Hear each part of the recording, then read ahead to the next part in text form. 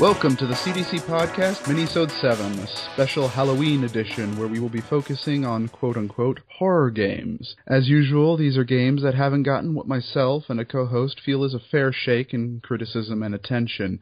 We will bring 3 such games each to the table. They could be anything, itch.io games, indie games, or even AAA games that you may not have tried. With me for this theme month is fellow cohort of Pop Matters Games Section and indie horror guru, Nick DeNicola. I really like that indie horror game guru label. I'm going to take that and run with it.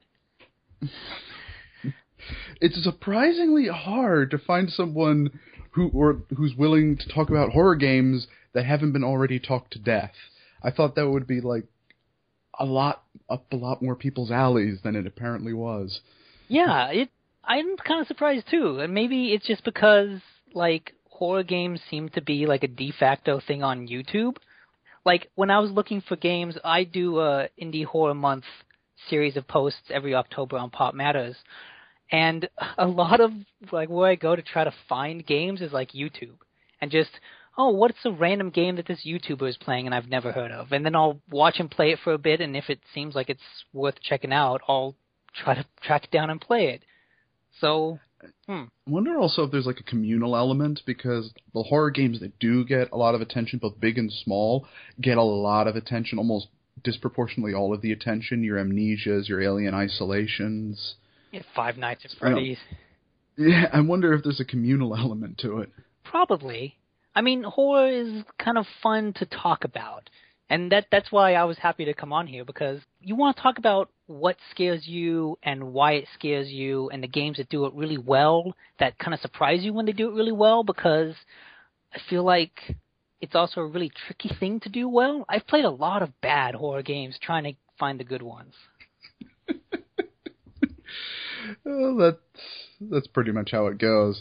Let's get this ball rolling. I'll go first with my first pick. And just for the listeners out there who may be paying attention, I am cheating this month because horror is not a genre I normally go very deep into, as apparently many don't.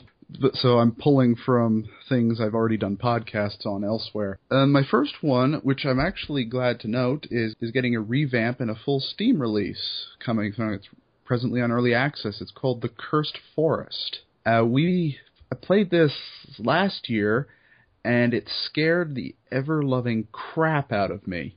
And it starts off where your character, there's a lot of stuff that's ill-defined, or at least in the version I played. Apparently the new version is getting all the other story nodes and juices injected into it.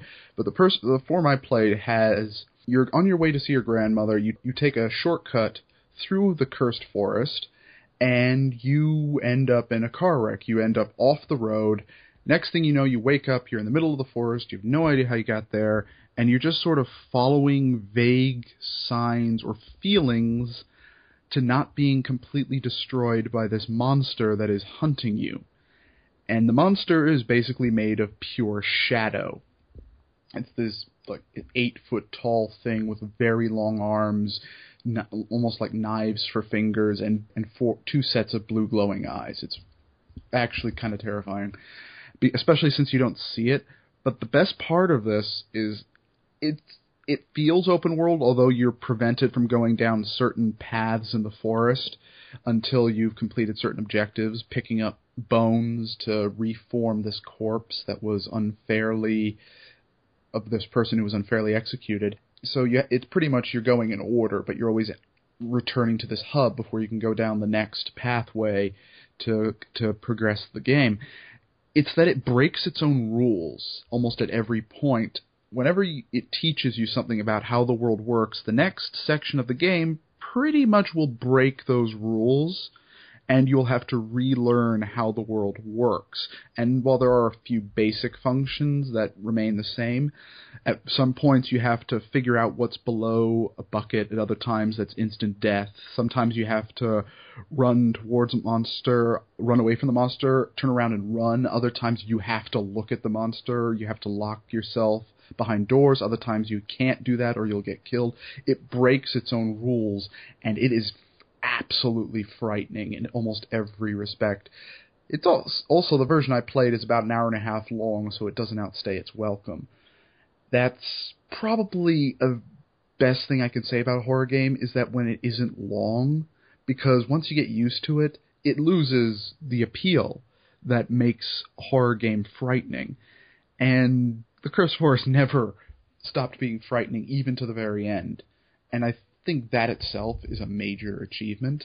And now that it's getting a revamp where they're actually putting notes and a more fleshed out story than the basic premise, and I'm not sure how I feel about that because the version I played is this very tonal piece that it's almost everything is inferred, even if you don't understand it, like the details or any specific mythology.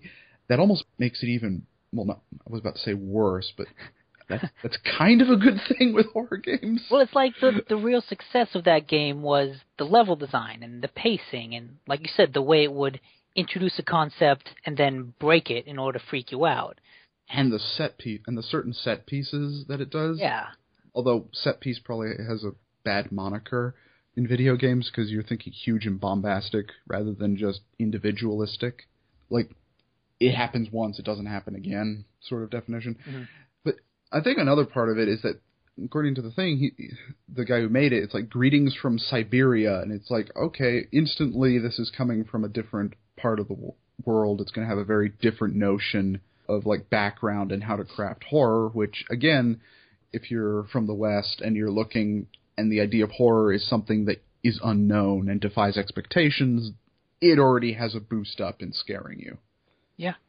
I do feel like in how it works, there is something worth like picking apart because it's just excellently crafted. And apparently they're making it even better with the newest version of the CryEngine and doing more with it. So if they feel they can do more with it, that's great. Yeah, I'm kind of with you. Like, I'm hesitant about them adding too much story, but if their improvement of the story is just like fixing the translations that are in the beginning and end, that's kind of all you really need. They're adding notes. Okay. You know, the ever present not audio file. Yeah. Audio log thing. Those seem like they could be fine because they don't really interrupt the flow of the design, the level design that made the game so good. I feel it's like an adding or detailing of a mythology. Yeah. Or at least that's what I'm picking apart. I have no idea. I haven't tried the early access version. So let's move on to your first game. So my first game, I'm also going to cheat and talk about at least for two of the games that I've written about before. But this one I haven't written about. It's called Uncanny Valley, and it's on Steam. It's a 2D pixelated side-scroller kind of adventure game. You play as this guy, I forget his name, but you take a job as the night security guard at this not abandoned facility, but this shut-down facility. Because it's not abandoned and creaky and rotting like a lot of settings are in a horror game. It's just this facility that got shut down because the project that all the people were working on got shut down. So each night you do your rounds, explore the building, and you can actually turn on the computers and read emails that people sent in order to figure out what these guys were working on. And what makes the game really interesting is the structure of it. It's a lot like The Last Express in that there's a set time frame for certain events. Like the whole game takes place over, I think, 7 nights. And certain events will happen each night no matter what. And you just have to choose your way around it. Like, do you spend the nights reading emails, or do you spend the nights finding keys in order to get into other places in the facility? So one playthrough is not actually going to reveal that much information. It's a game that has to be replayed over and over again, doing different things each time before you actually figure out the whole story of what happened here. The reason that I didn't write about it is that I found the controls kind of frustrating. At one point, I died because I couldn't figure out how to shoot a gun. Like, I actually took the gun out, and then I kept reloading whenever I tried to shoot. And I got... Sounds like a lot of horror protagonists. Yeah, but this one, it wasn't fun. But what I like about the game is in the way that it's perfectly happy to keep you in the dark. And it's perfectly happy to not explain itself to you. the first time I played it, it ended in a really, really brutal way for me. And it ended in that brutal fashion with me having solved nothing. And it felt like playing a horror game has the victim. Not has the hero, not has the final girl, not has the person who would solve everything, but has just one of the many people who will be killed by, the serial killer, the monster, the Freddy and Jason and all that. Like, I was just some poor guy who stumbled upon a mysterious facility and just got consumed by the horror that went on here. Like, I wasn't a hero, I wasn't a protagonist, I wasn't anything special. And I think there's really something to be said about a horror game that can make you feel like you are not the protagonist of a story, that actually makes you feel the hopelessness of the victims that are really just so common in horror games, especially like slasher flicks, the people that just kind of get churned out, the people who are meant to die. It's easy to kind of dismiss them and not feel for them, but that also goes down like a dark path of, like, I don't like the people who cheer at horror movies when someone dies, because I always feel bad for the people that just get churned through, by the serial killers. So I like any horror game that can put me in the shoes of that random unfortunate soul. And I think Uncanny Valley manages to strike a good balance between putting you in that role at first when you don't know everything, and then slowly making you feel more and more like the protagonist and final girl and hero as you start learning more and are able to uncover the mystery. That's an interesting idea. I don't know how they execute it here because obviously I haven't played it, but since horror games are always about making you feel helpless, the fact that you're in someone else's story rather than the universe revolves around me idea of the protagonist, that's another interesting way of feeling helpless. Yeah, that's a good way to put it. Like, the world doesn't revolve around you. My next game is, it came out earlier this year, complete anyway. There was last year they released the middle chapter of the 3 chapters part of this game, and I'm surprised it didn't get talked about as much as it did, or at least in full written form. I don't count Twitter at all because I can't reference any of it. And that's the Charnel House trilogy. And again, last year I played the central chapter, which is called Sepulcher, and I actually was really taken by it. But by the very short story horror nature of it. This is the type of thing you'd find in like one of those 50s magazines on a horror, just a short prose story. And it would have a quick beginning, middle, and end, and that would be it. Something you'd find in an anthology. And the Charnel House trilogy kind of takes that and that's just the middle chapter where you're playing a separate character, where then the first and third chapter, I guess, expand on the mythology of this like ghost train.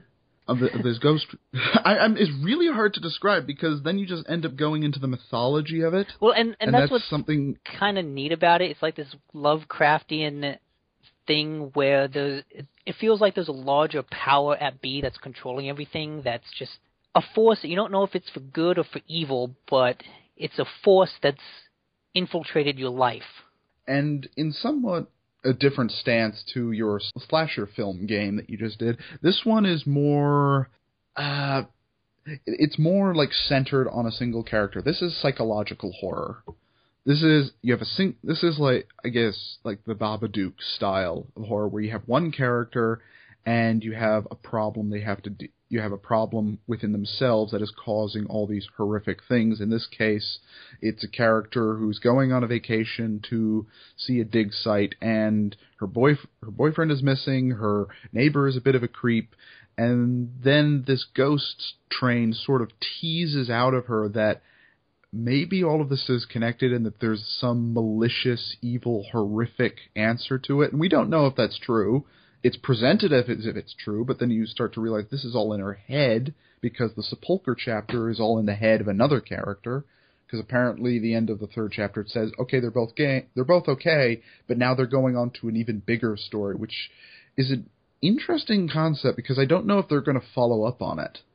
At the same time, we've actually theorized at Pop Matters that they could go a few interesting ways. One is leave it as is and leave the unknown is the future. You don't get any explanation. You don't get any insight into where it could go or what could happen. Two is the normal sequel, where you just end up following you're in a new location, following an expanded mythology and more ideas of where this could go. And the third one is, because Sepulchre was released first as the middle Tron, then the Charnel House trilogy came and you got bookends. We were thinking, well, what if they continued the bookends idea and just kept expanding with prequels and sequels to try and further fill out the mythology? Because that's something I really like that I'm seeing a tiny bit more of, is the anthologized style of horror, where, because horror, again, it doesn't last long. It needs short bursts, and the Charnel House trilogy has 3, instead of being one long point-and-click adventure game where you can't proceed until you get through the entire sequence, and then you get to go to the next one, and then because it's a video game, they decide, okay, now you can tackle these next 4 sections in any order, and you can't progress until you figure out all these often not relevant puzzles that somehow get in the way of the pacing. Here, it's compartmentalized so that it's more like you're acting out in a play, the sequence in a play, rather than having to figure out where you are working in this world. And that compartmentalization helps keep a very claustrophobic feel, a very tight focus, and it allows greater focus on the things going on and all the horror going on. I mean, you're in the middle of a train, and then suddenly there's a birthday party from last year going on in one of the compartments you just unlocked by ripping a painting off the wall to get a key hidden behind it, and none of the people there aren't really listening to what you're saying. And then people who are dead show up, and then they all disappear when you turn around. It's the general psychological thing going on. And it got a lot of attention, but not a lot of focus, I guess. I don't know if it came out the wrong type of year for horror games or what. I'm terrible explaining things like this. Every time I come up with a point-and-click adventure game, I realize, why do I bother trying to explain these things? Well, I remember I really liked it for the tone that it set, like you described. It has a good tone that starts off kind of spooky and kind of ghost story-like before it slowly expands in scope to become more surreal and more... There's an interesting combination of, like, real-world horror where you're confronting... Theoretically, you're confronting this neighbor who has been stalking you for a while, and you're confronting him, it's this very grounded real life horror of this woman confronting a stalker who's genuinely dangerous. Except it's not really the stalker; it's like a manifestation of that stalker by this Lovecraftian entity that controls this ghost train. Whereas back in the real world, that stalker has basically cut off the arms and legs of her boyfriend and is keeping the torso alive in his apartment. Maybe. I thought that was a given. Well, it's like, okay, this is what it's going on in her head. It could be real as a manifestation, or it could just be the Lovecraftian horror screwing with her head. True. I like that ambiguity, and we didn't get the answer because, again, the game begins after when we could have gotten an answer and ends before we can get confirmation.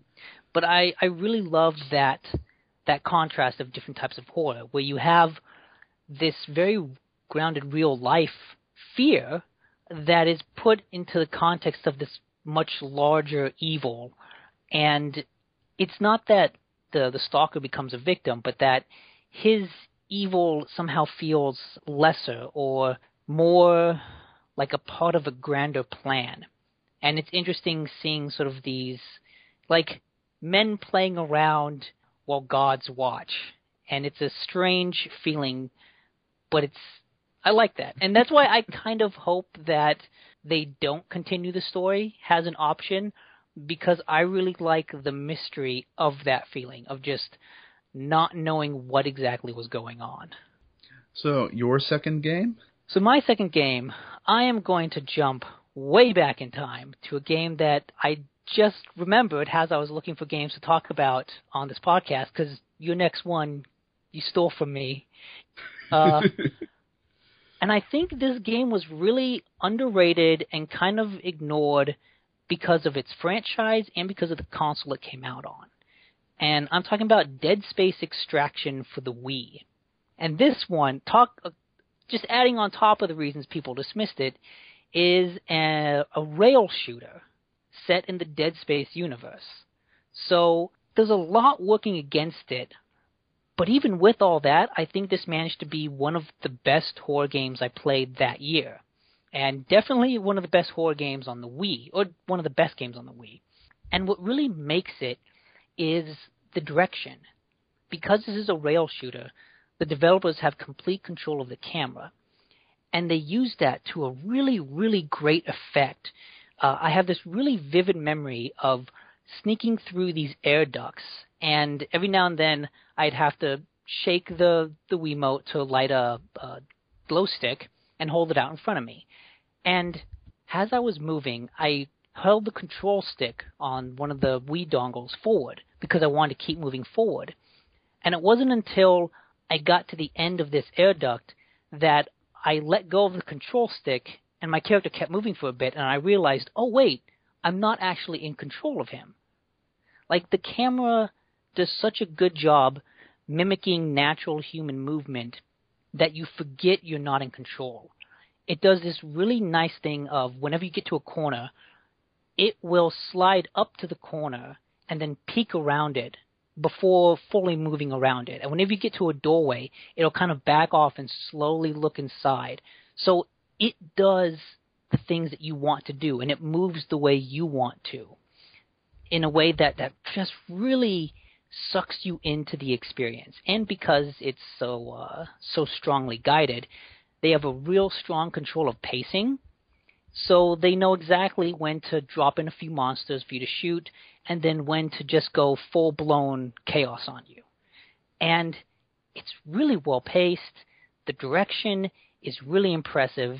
It's like a standard horror story. You know, it's a Dead Space story. Monsters take over some facility, and you have to protect a group of survivors that are trying to find your way out. But it's all in the execution, and I remember feeling like this is kind of the quintessential interactive movie. We talk about Telltale and other type of games as being interactive novels or interactive stories. Or sometimes like David Cage's games, like Heavy Rain or Beyond Two Souls, as being interactive movies. But this is the only time where that really felt appropriate because so much of it was based on direction. And I was very much just an actor inhabiting a role that already existed. All my movements were pre-planned. I was going off and interacting with it based on a script. All I could do was shoot the monsters in a certain way. But it's just the execution of it. And the fact that the combat is really fun and really well implemented, especially with the way you still have to like dismember the monsters as they come at you. And using the Wiimote for that adds a nice, real verisimilitude to all that combat. So there's a lot of things that the game just did right. It had so much working against it, and then the fact that it executed on everything that it could so perfectly. I feel like that is one of the most underrated horror games in the last generation. Yeah, I kind of dismissed it for exactly those reasons. Well, more because I don't have a Wii, so it didn't matter. Yeah. And my third game is one that I just released a podcast about on Pop Matters, and it's called The Music Machine. Unlike The Cursed Forest, this one isn't like balls to the wall terror-inducing, nor is it the long psychological in-depth dive that of the Charnel House trilogy tries to be. The Music Machine is, again, another one of those short story type efforts that's in game form. And again, we have Lovecraftian unknowable horrors that are doing things to humanity that we sort of get a glimpse of but don't fully understand why everything is happening. And Nick will tell me that apparently this is a game that is part of another anthology by the creator. How do you pronounce his name again? David Szymanski. David Szymanski, where it's apparently interconnected with games like the Moon Sliver, and he's newly released, what was it called? Well, the Wolf? A Wolf in Autumn. I don't know if it's related to that one, but I suspect that it will. And what you have is a possessed... She just turned a teenager, or is she still a preteen? She's a teenager. Yeah, she's 13. Yeah.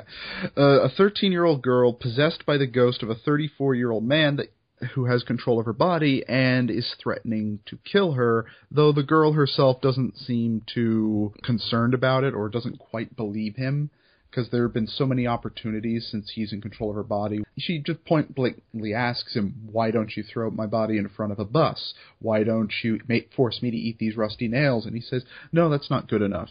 For what you did, that's not good enough. And you get sort of this... a sort of buddy cop relationship as he went to this island where there used to be a summer Bible camp to figure out where these bodies with these holes appeared in, because he's looking for a way to get his revenge from beyond the grave on this girl who got him killed. And through that we find a special device that can send you to alternate dimensions created by these force creatures known as the Spindlemen.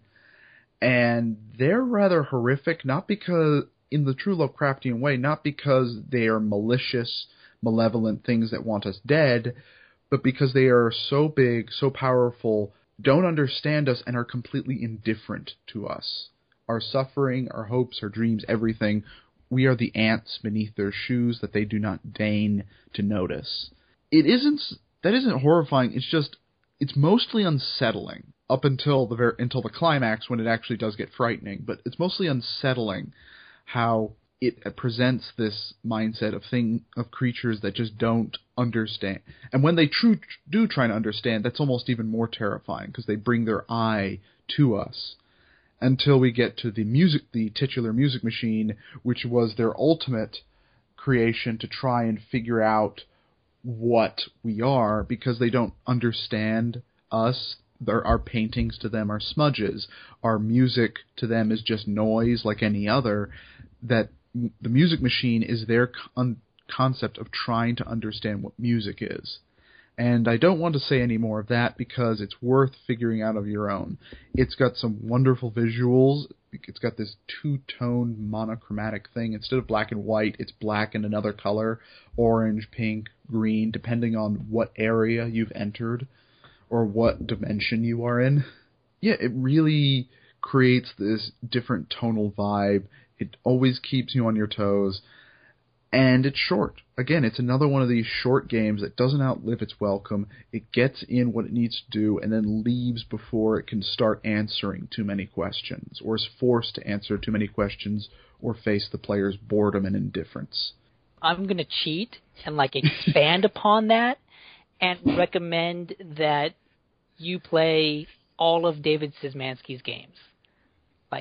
That's what I was going to cheat anyway, and instead of just recommending the Moon Sliver, recommend all his games, because they're all very good, but more than that, they're all very thoughtful.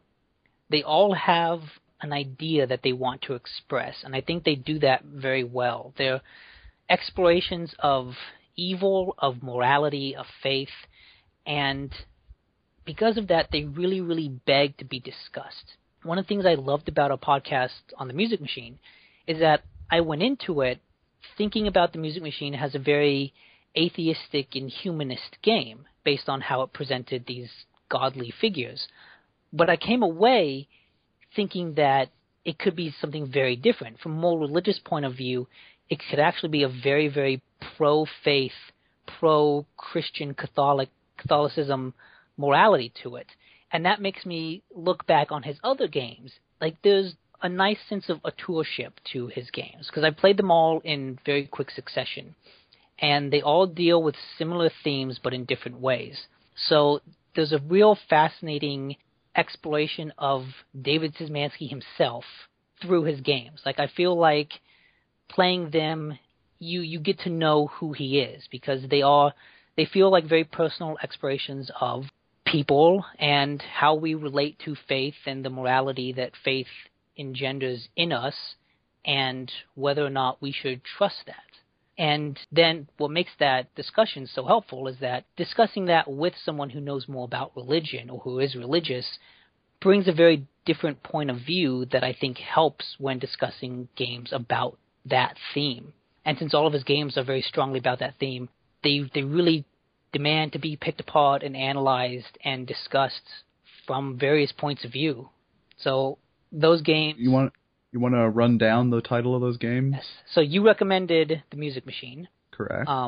Although I'll recommend them in order of his release because that's probably the best order to play them in.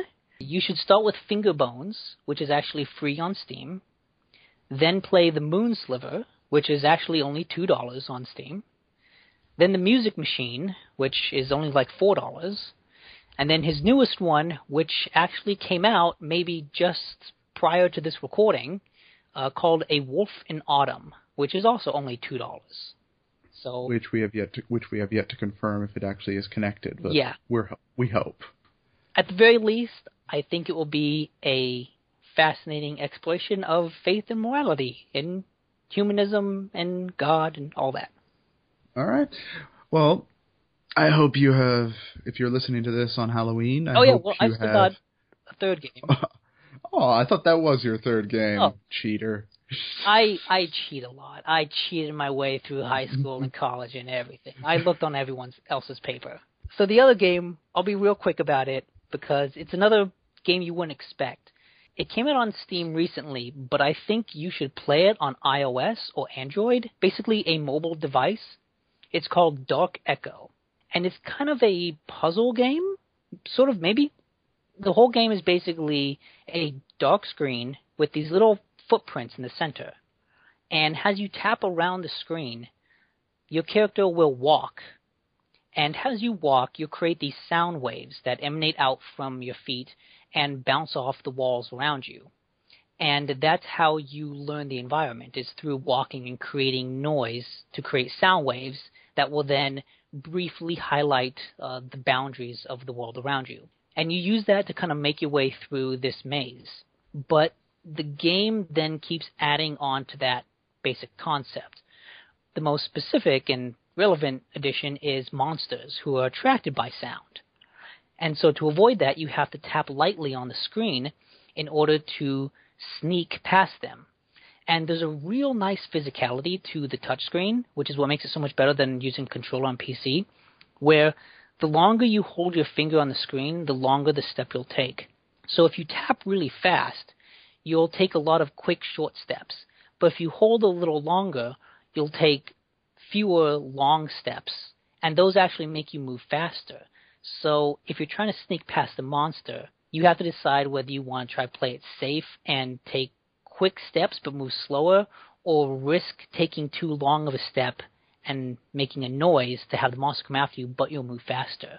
And then there are added elements where to get past some monsters, you have to make a noise and then sneak away quickly before the monster gets you, because it's attracted only to where the noise are. And then it keeps adding things onto it where there will be water, which you can't sneak through. So the moment you step into it, you're going to attract anything to it. You can then start throwing rocks, or you can smash the ground in order to create a larger sound wave that highlights more of the environment around you. And what makes it really great on a phone is that the screen is small, because so much of this game is about trying to navigate an environment that you can't see, trying to avoid enemies that you can't see, while avoiding obstacles that you can't see. And all of this makes it feel very claustrophobic. And so the added element of having a small screen real estate to work with just adds to that sense of claustrophobia. And you combine that with the physicality of actually having to touch the screen to take a step with, hopefully you play with headphones because the sound is really important. Play it at night with the lights off in bed, and it's a surprisingly tense, frightening experience that you wouldn't expect from a mobile game.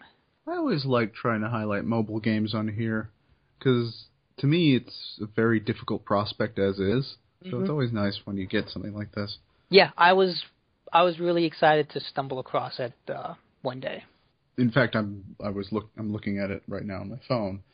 Oh yeah. It's 99 cents too, so get it now. Yeah, it has with most mobile games. It's fairly inexpensive. Well, now we do this for real. Are you sure? I could talk about more games. Oh, I know you could, but we're trying to keep these manageable. So, thank you. If you're listening to this on Halloween, I'm sure you could find something better to do with your time, but thank you anyway for listening. We hope you will take your time out to actually try, play, possibly even write about these games, give them more attention out into the world, spread the horror love, as it were. You can find links to all the games discussed here, or the titles and links to them, rather, in the show notes of the podcast. With me has been Nick. Thank you for coming on at the last minute. Oh, happy to. And if you enjoyed our podcast, please rate us on iTunes. Good God, please rate us on iTunes. And if you like all the work we do at Critical Distance, we have a Patreon. Write in Patreon and Critical Distance into your Google, and you will find it. Please think of supporting us. Happy Halloween, everybody.